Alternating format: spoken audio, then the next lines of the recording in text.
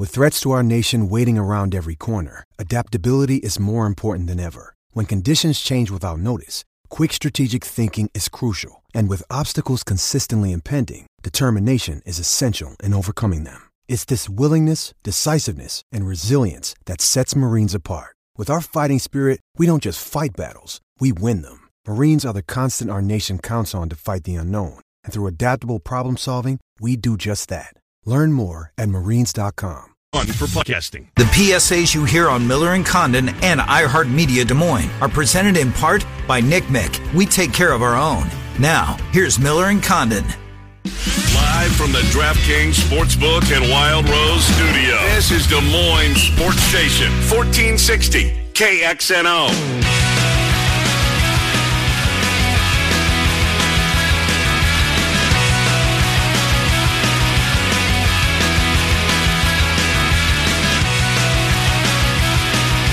All right, welcome back. Miller and Condon, Des Moines Sports Station, 1460 KXNO, 20 minutes away from Zubin Mehenti from ESPN.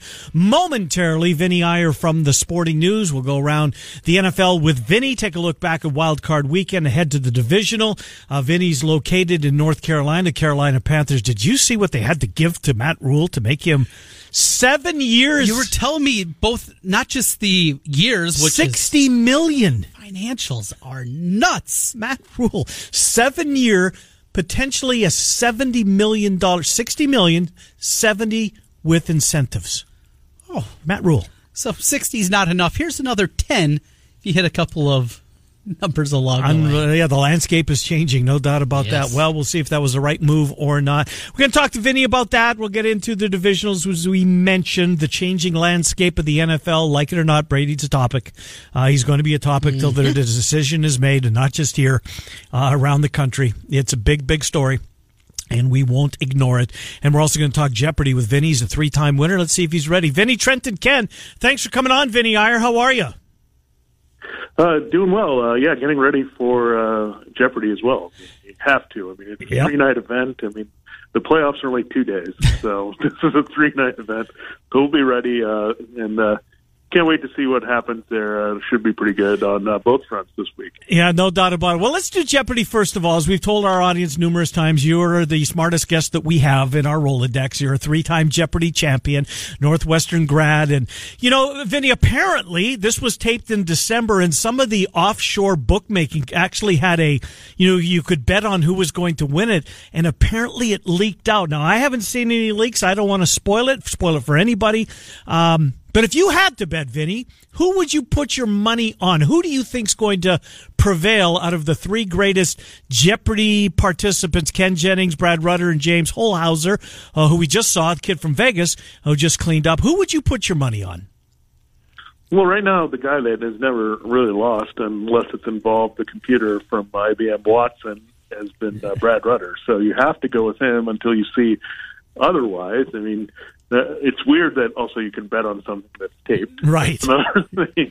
But when you think about that, that's where you have to go right now. And I think the question is, who's number 2? That's what I'm looking at going in, because Ken Jennings has kind of lost some luster once they've done the All-Stars team events, that he's not necessarily looked at as the greatest player anymore. So maybe he has a chance to get back in here and do some damage. But with James Holzhauer, just his nature to be aggressive and know a lot of things, maybe that can help him as well. I think we know with most of this, when it comes down to the best players, who gets the daily doubles and who takes advantage.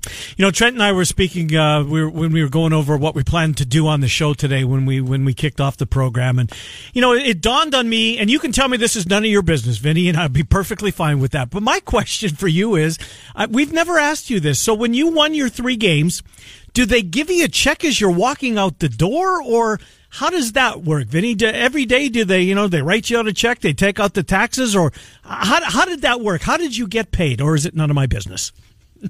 Well, I can't exactly remember first, but I think it came in one check. I don't think it was one of those oversized lottery checks. We wondered about that, too. Yeah, I've always wanted one of those, but I haven't had one of those. So I think it was just your standard check, and they do the taxes thing, and then you take it, and it's yours basically. So, and they also give you some free product. I don't think they have the same type of sponsors now, but I remember getting a whole bunch of pancake syrup to take home. Did you? I think I had a lifetime supply of Aunt Jemima for a while. Nice. So I ate quite a few pancakes that year. Oh, good stuff. Vinny Iyer joining us from the Sporting News. One more on Jeopardy, and we'll get into the NFL here, Vinny. And just you mentioned Jeopardy, James, the way he played the game, so much different, the aggressive nature, going after the daily doubles. We've seen this in the past, but he took it just to another level. There are people out there that think that he has changed Jeopardy for the worse. Do you subscribe to that line of thinking? Well, I think in the end, it's a game show and something that people want to watch and absorb, and the people jumping across the board, it is sometimes tough to watch, I'll admit. As someone who likes to play the game and watch it and absorb the answers, I think there's different ways they can do that. I think I may have talked about this with you guys before, but maybe they make a progressive jackpot where if you can go down and get the last one in a category, if you go down the line, you get maybe a little extra bonus for that last one. So there's maybe ways to change that to force people to go in a different way, because there's been so many books written about strategy, and it makes sense. If you're jumping around, you're looking for the daily double. Those are the most important assets because they're the uncapped answers, so to speak, that they have no value where you can go up to the maximum there. So I think that's why people do it. And then if you get it, you also take it away from someone else and having that opportunity. So that makes a lot of sense.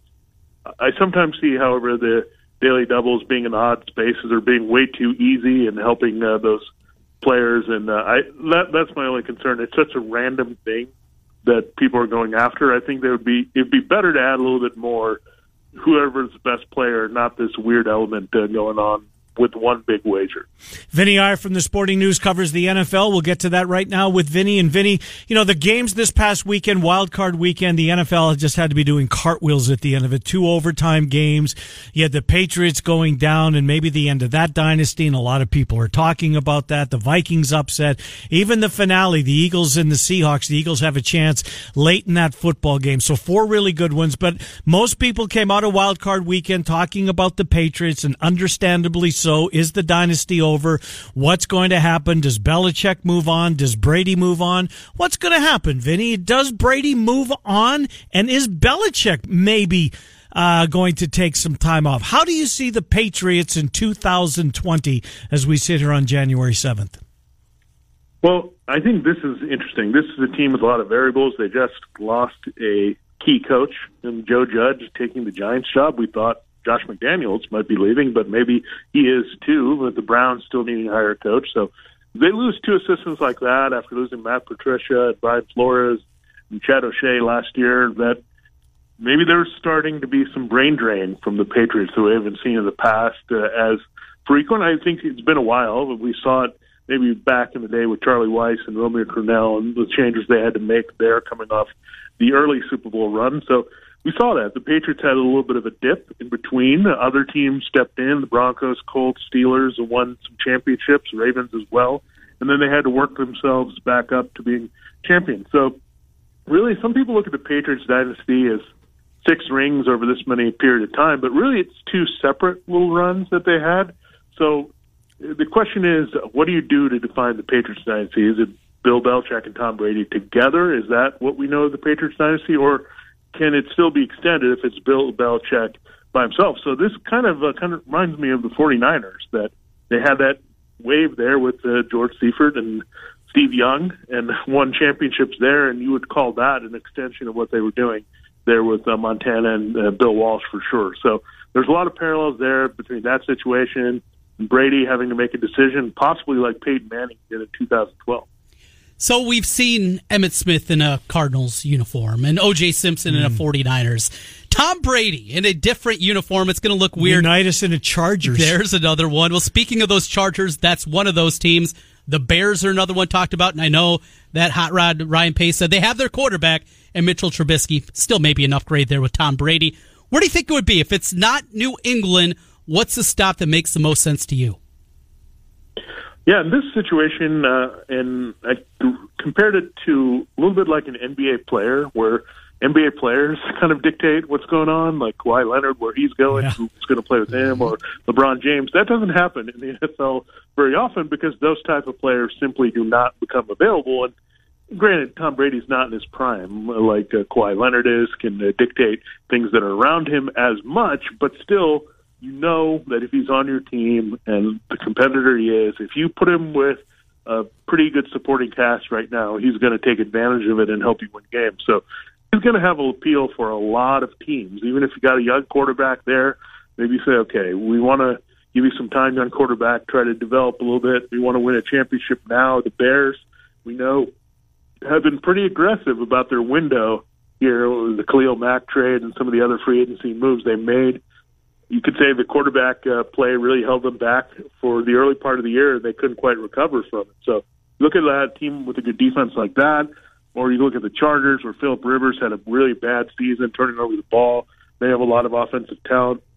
They rebuild their offensive line a little bit, very good defense. They can win now. So Brady's going to assess all the situations if the Patriots are not the best situation. So they have to prove to him that that's the best place for him to win, and they got to feel that Brady gives them the best chance to win. So it'll be interesting to see how this plays out between both of them, but a lot of variables on both sides. Vinny Iyer from the Sporting News is our guest. Vinny, San Francisco, Baltimore, Kansas City, and Green Bay, the ones and the twos, they're all hosting games this weekend. Which one of those four home teams is the most vulnerable in your mind?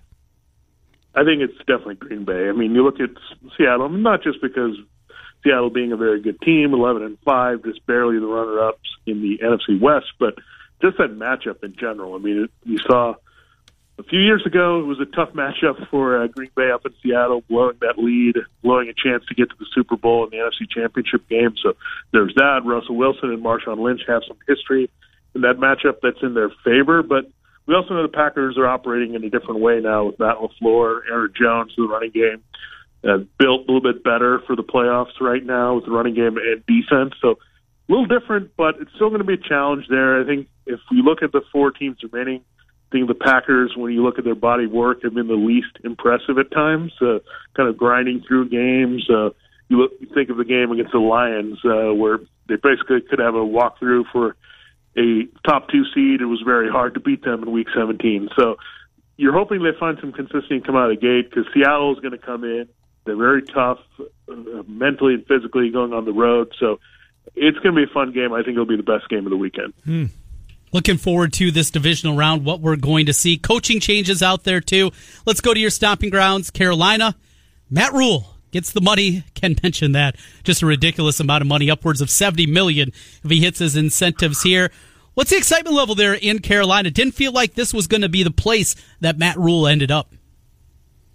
I think there's this excitement just for new possibilities. I think people looked at Ron Rivera and fine, they got to the Super Bowl a few years ago after the 2015 season, but kind of inconsistent, didn't make the playoffs every year. That's what they're looking for, but it's really hard in this league. Part of it is figuring out your personnel. Like, what are they going to do at quarterback? What are they going to do to fix their run defense? So in a lot of these cases, when you look at some of these coaches that have had early success, you look at Matt Nagy, Ryan Pace was aggressive, made a lot of moves for him in this first season. You look at Doug Peterson. Howie Roseman made a lot of moves to help Doug Peterson. You look at Matt LaFleur this year. You had Brian Gutekunst make a lot of moves to help him with talent. So it has to be a hand-in-hand thing. I think we always look at, is this guy a good coach? But we sometimes don't think about, is this guy a good coach to work with the personnel guys that we have to get our team in position to win? And that's ultimately what it comes down in all these situations. You got to have a good partnership. So that's what the Giants will be looking for Gettleman and Judd. That's what we'll be looking for with Rule and Hurney here in Carolina. So all those things have to break right here for a coach to be successful. A lot of times they don't, and that's when you get the coach fired. Vinny, we have 30 seconds left. Vinny Iyer from the Sporting News. Your mock draft is up, your first one. Know that will change as the events click off, the combine, etc. You rank the free agent quarterbacks. Here's my question for you in 30 seconds. Week 1, Soldier Field, assuming the Bears have the home game. Who's under center for the Bears in week number 1 of the 2020 season? Well, I think it's Mitchell Trubisky versus the field. I mean, that's I'm going to go with right now, but again, it depends on all that comes about. But if there's going to be one team aggressive looking for a quarterback that can put them over, I think the Bears are one, and the other team that I watch out for is the Buccaneers. They were improved defensively a lot. Yep. And the quarterback also turned the ball over quite a bit. If that team gets any consistent quarterback play, that's a team to definitely watch making some noise in the NFC next year. Vinny, we will talk to you a whole bunch between now and the Super Bowl. We're grateful for what you do for us. Thank you, Vinny Iyer. Enjoy Jeopardy the next couple of nights. The greatest of all time. Vinny Iyer joins the program, three-time Jeopardy champion, Northwestern grad, and columnist for the Sporting News. He covers the NFL. Vinny, thank you.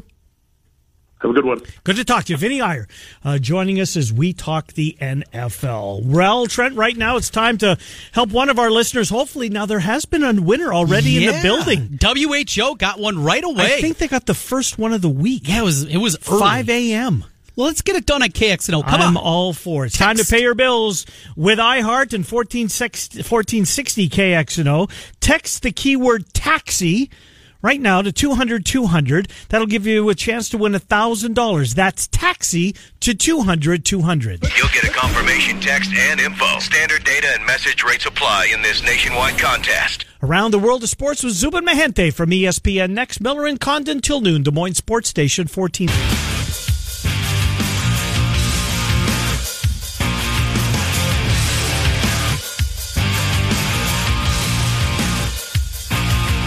All right, welcome back. Miller and Condon, Des Moines Sports Station, 1460 KXNO. Around the World of Sports we go with Zubin Mehenti from ESPN with some college basketball, do some NFL, and some other sports topics that are percolating. Zubin, Trent, and Ken, thanks for coming on. Zubin Mehenti, how are you?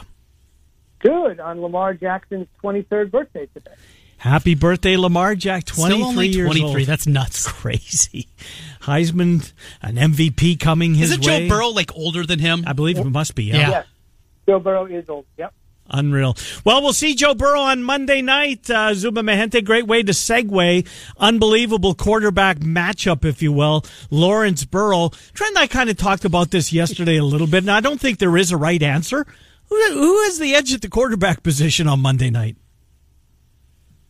I'm going to go with Burrow, even though all the conventional wisdom seems to say Lawrence, just because he's done it on the biggest of stages as a true freshman against an Alabama juggernaut that he made look like anything but an Alabama juggernaut. But I just seem to think that Burrow is rewriting the SEC record book, and that's probably a little more impressive than rewriting the ACC all-time record book, although there's been some good ones at Florida State and Miami back in the day.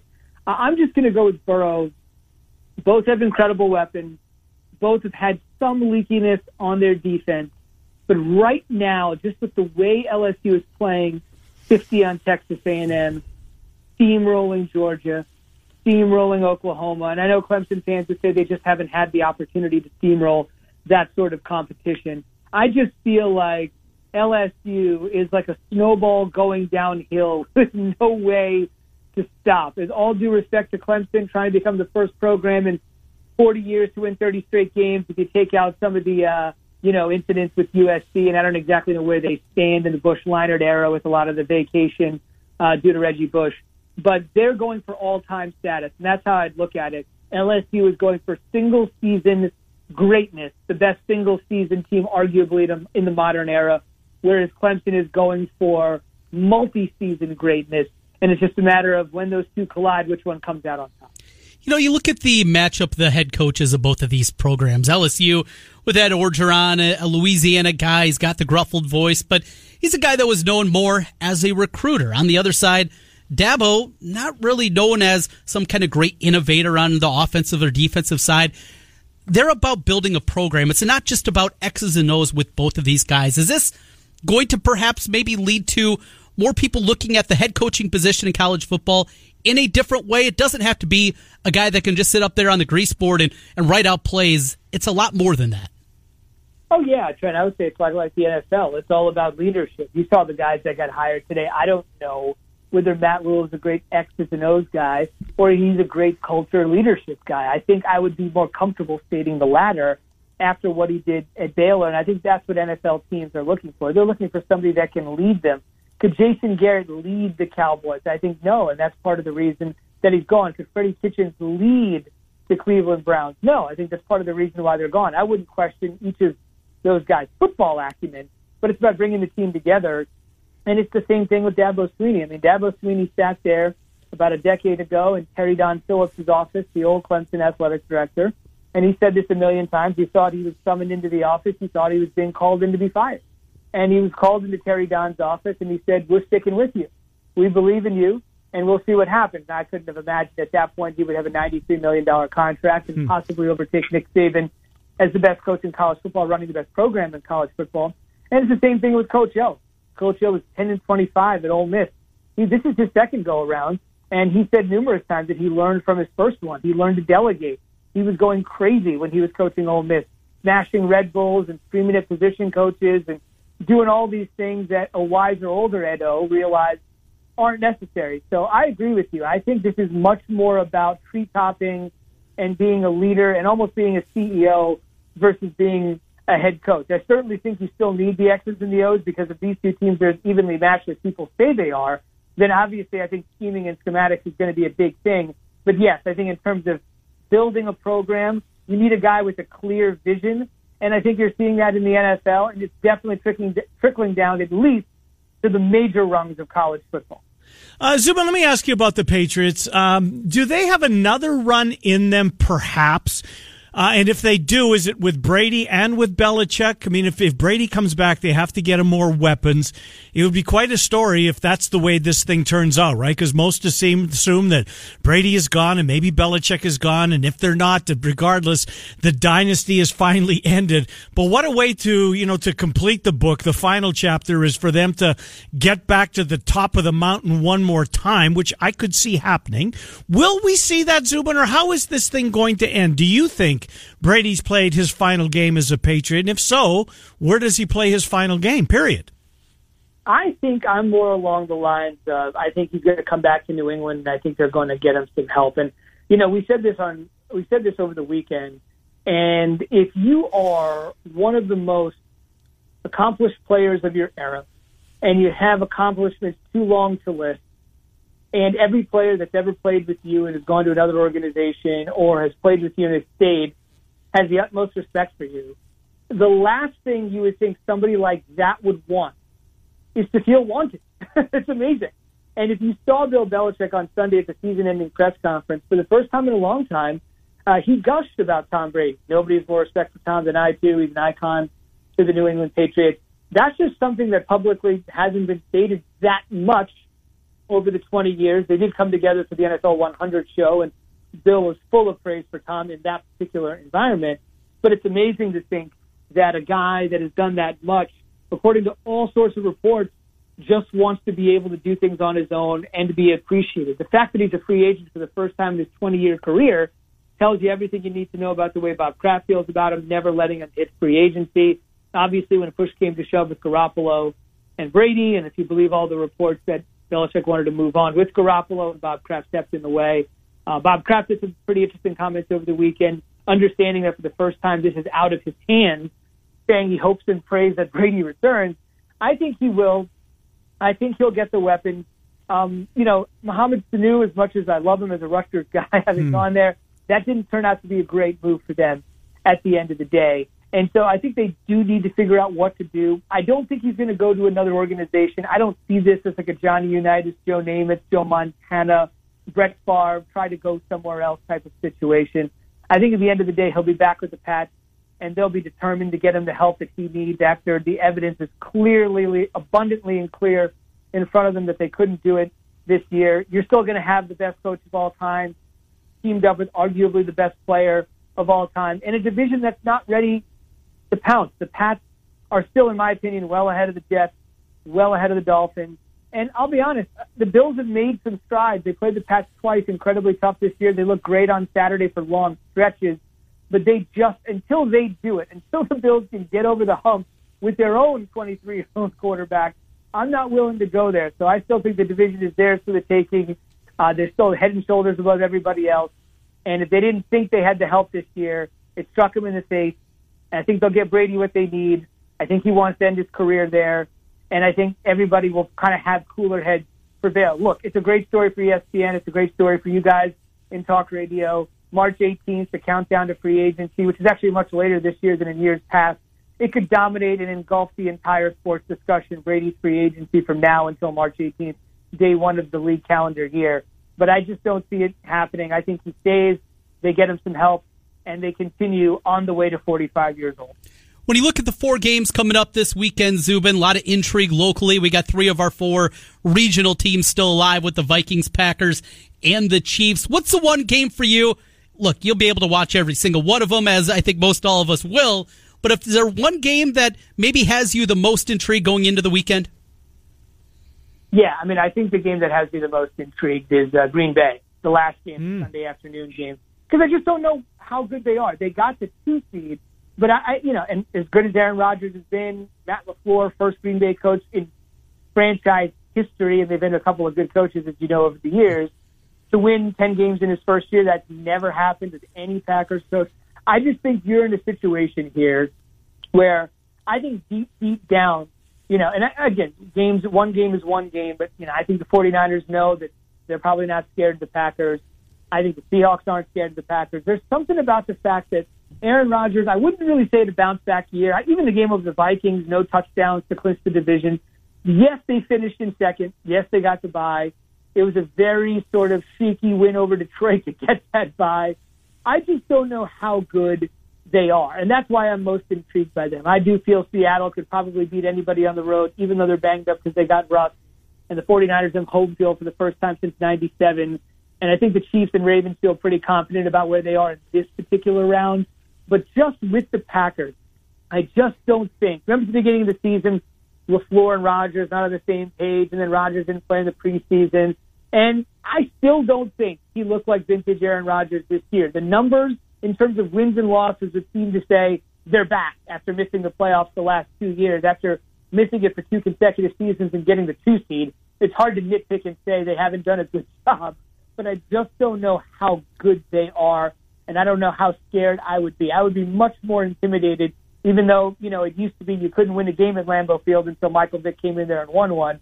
I think I'd be much more afraid to walk into Kansas City, Baltimore, or San Francisco and then walk into Green Bay this weekend. Interesting. Zubin Mehenti, ESPN. Zubin, one more in the NFL. I do want to get to college basketball with you at some point here. What were some of your colleagues, some of the analysts, the NFL analysts saying after the end of the Minnesota-New Orleans game? Kyle Rudolph, clearly pushed off. Yes, there was contact both ways, but it was clearly a push-off. Irony of all ironies, it's back at the scene of the crime from last year's playoff, which instituted the rule change on PI. What were they saying? Were they dismayed, perhaps, that the NFL looked at it as quickly as they did and decided to... Al Riveron just gave it the thumbs up. Meanwhile, McCauley and your guy John Perry and Sterator are all jumping on Twitter saying that is clearly offensive pass interference, and incredulous, quite a couple of them, that they wouldn't overturn it. What was the view inside of Bristol? Yeah, we had John Perry on SportsCenter Sunday when we were on, and he basically said it was offensive pass interference. I heard Mike Pereira from Fox say the same thing. I just think it sounds crazy because of the way technologically we live today. I would be all for just eliminating instant replay if it's going to continue like this. I think Al Riveron is probably going to have to take the fall for this. Somebody's going to have to take the fall. Since week 10, nobody essentially has been happy, and basically no calls have been overturned. All 3 calls over the weekend, whether it was Ford with Buffalo, the Wentz hit, the one you're referencing, Ken. I just think at a certain point, if you're just going to uphold what the officials say, why go through all of this? I would be totally for eliminating instant replay if this is the way it's going to continue. I know on the field before the game, Pereira had said that he ran into Mike Zimmer and Ziggy Wilf, the Vikings owner, and they were complaining to him about a call in week 2 against Green Bay. They were still upset about a call in week 2 at Lambeau Field. So I would be for eliminating it, and I think it's fair to say, hindsight 2020, that the rule was just ramrodded in. It was just short-sighted. It was done to basically appease one fan base. And I think had they had the opportunity to do it over again, think about how hard it is for 24 NFL owners to agree on anything, right? And this one went all the way through, and I think it was for all the wrong reasons. And you're right, serendipity, it comes back and it happens in New Orleans again. But under the current structure, I think it's never going to happen. I don't think they're going to strip replay. But for the enjoyment of the game, I think it would be a lot better if indeed we just got in or got out. And like I said, I don't think we're moving backwards technologically. But for my pure enjoyment of the game, I actually wouldn't mind seeing that. Last year in college hoops, it was the year of Zion. Zion getting ready to come back in the NBA. This year has been, I guess, number one teams going down, but not a whole lot else. What's it going to take here through conference play to get college basketball back to the forefront of sports fans' minds? Probably to have football end. Yep. Just hope it's that. This year just has not been good. I was talking to one of our analysts the other day, and it's not Zion. There have been plenty of years where Jimmer Fredette and J.J. Redick and Adam Morrison and Tyler Hansborough and Trae Young have carried the sport. You don't need a Zion-like player. All of those players are dominant in their own ways. And there just hasn't been any player that's looked like that. I mean, could Azubuike look like that every game if he wanted to? I think he probably could. But I was talking to one of our analysts the other day. I said to him, who's the player of the year? And I just threw out Peyton Pritchard. And he was like, yeah, I think it's Vernon Carey. I was talking to our guy, Chris Patola. He just have some in the hallway. But the idea that there was just no buzz to our conversation, I just ran into him. And I'm like, look, people don't want to watch LeBron at 10:30 at night anymore. They ain't going to stay up and watch Peyton Pritchard on the West Coast either. And you just get to a point where you have to look at it and say, no Wiseman. Anthony Edwards is playing tonight on ESPN. We'll see after the game on SportsCenter. They're playing Kentucky with John Anderson and I. But that's going to be one of the very few opportunities you'll see him on ESPN. You have LaMelo Ball and RJ Hampton playing. They're not playing college basketball. So you have extracting guys like Wiseman, talented guys choosing to play in Australia. Nobody stepping to the forefront. It's in January. There's no debate over player of the year. There's really no buzz, even though, like you said, Trent, all these number one teams are falling. I think instead of looking at that in years past, we would look at that as unpredictability in college basketball is crazy and there's no gimmies on the road. I think it's actually boiling down to there's no more great teams, which is why so many teams are just cycling in at number one. So I would agree. There's just something about this year that has just not captured the imagination. One of the best players in the country is a guy named Obi Toppin. He plays for Dayton, another guy you're not going to be able to say he's off the radar. So I would agree. There's just something lacking, and I know obviously for you guys with Iowa State, there's been kind of a gut punch this year. But even on the national scale, as we watch it, and I talk to our analysts, it's tough to get them fired up, I'll be honest. Yeah, that's interesting, Zubin. And I think, with your own belief that Peyton Pritchard is the player of the year, you ask 10 college basketball fans, how many would get, where he plays at even? I don't know, 60%? But it's a valid point. There's, the one of the marquee brands, right? A Kentucky or a Duke or whatever your marquee brand is, doesn't have that guy this year. Pritchard went crazy against Michigan. Remember Trent and I coming back and talking about that on a Monday? I think he played well. Didn't they play Gonzaga to overtime at one point? I want to say they did in Atlantis. I think it's maybe the lack of star power as much as anything, right? Individual star power I'm talking about.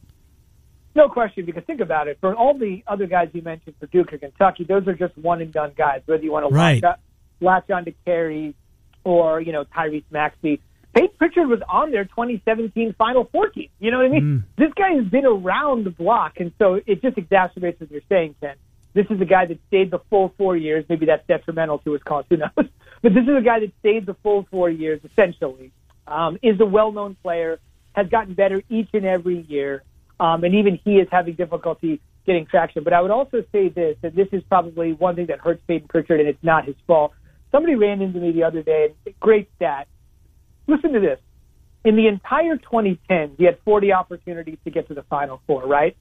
The Pac-12 had one, using the football stat, they had one representative the entire decade in the Final Four, and that was actually that 2017 Oregon team that I mentioned. So he's probably a great player, tucked up in the Northwest, but also playing for a league that when college basketball kind of hits its apex and everybody starts watching on Final Four weekend or Champ Week or the tournament, that's a team and a conference that really hasn't done much to help Peyton Pritchard. Of the 40 available Final Four spots, the entire conference, which consists of Arizona and Oregon and UCLA, some great traditional programs, qualifying once in the entire decade, and that obviously doesn't give players like Pritchard a chance to shine.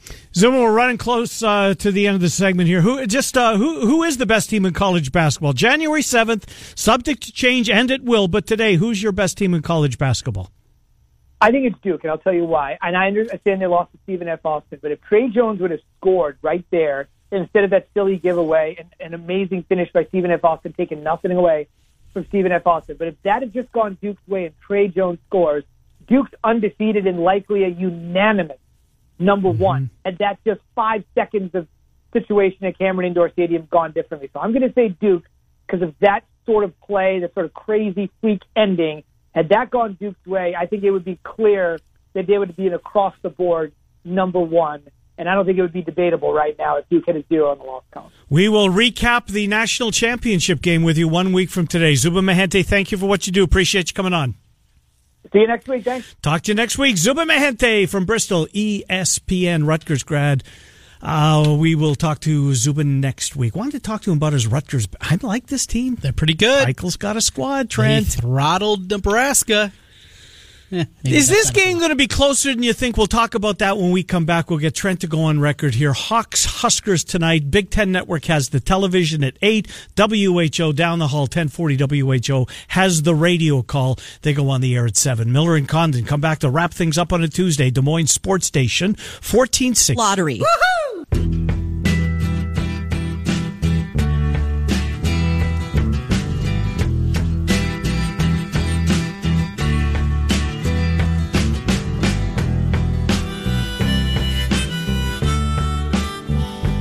Hi, Miller and Condon, Des Moines Sports Station, 1460 KXNO, with you for the next few minutes. Murph and Andy come your way today at 2. Fanatics slide on in here at 4 o'clock. Well, Trent, 3 of the 4 in-state hoops teams are all in action tonight. The Panthers, they will host Indiana State. Loyola of Chicago pays a visit to the Knapp Center. That game is on CBS Sports Network. And, of course, the Hawks and the Huskers at the Pinnacle Bank Arena in downtown Lincoln. How many of the 3 are victorious when we reconvene tomorrow morning? What are we talking about? 2-1, 3-0? 2 out of 3. 2 out of 3. Who gets beat? Not the Panthers. Okay, then it's down to the Hawks or the Doggies. Doggies get it done. Okay,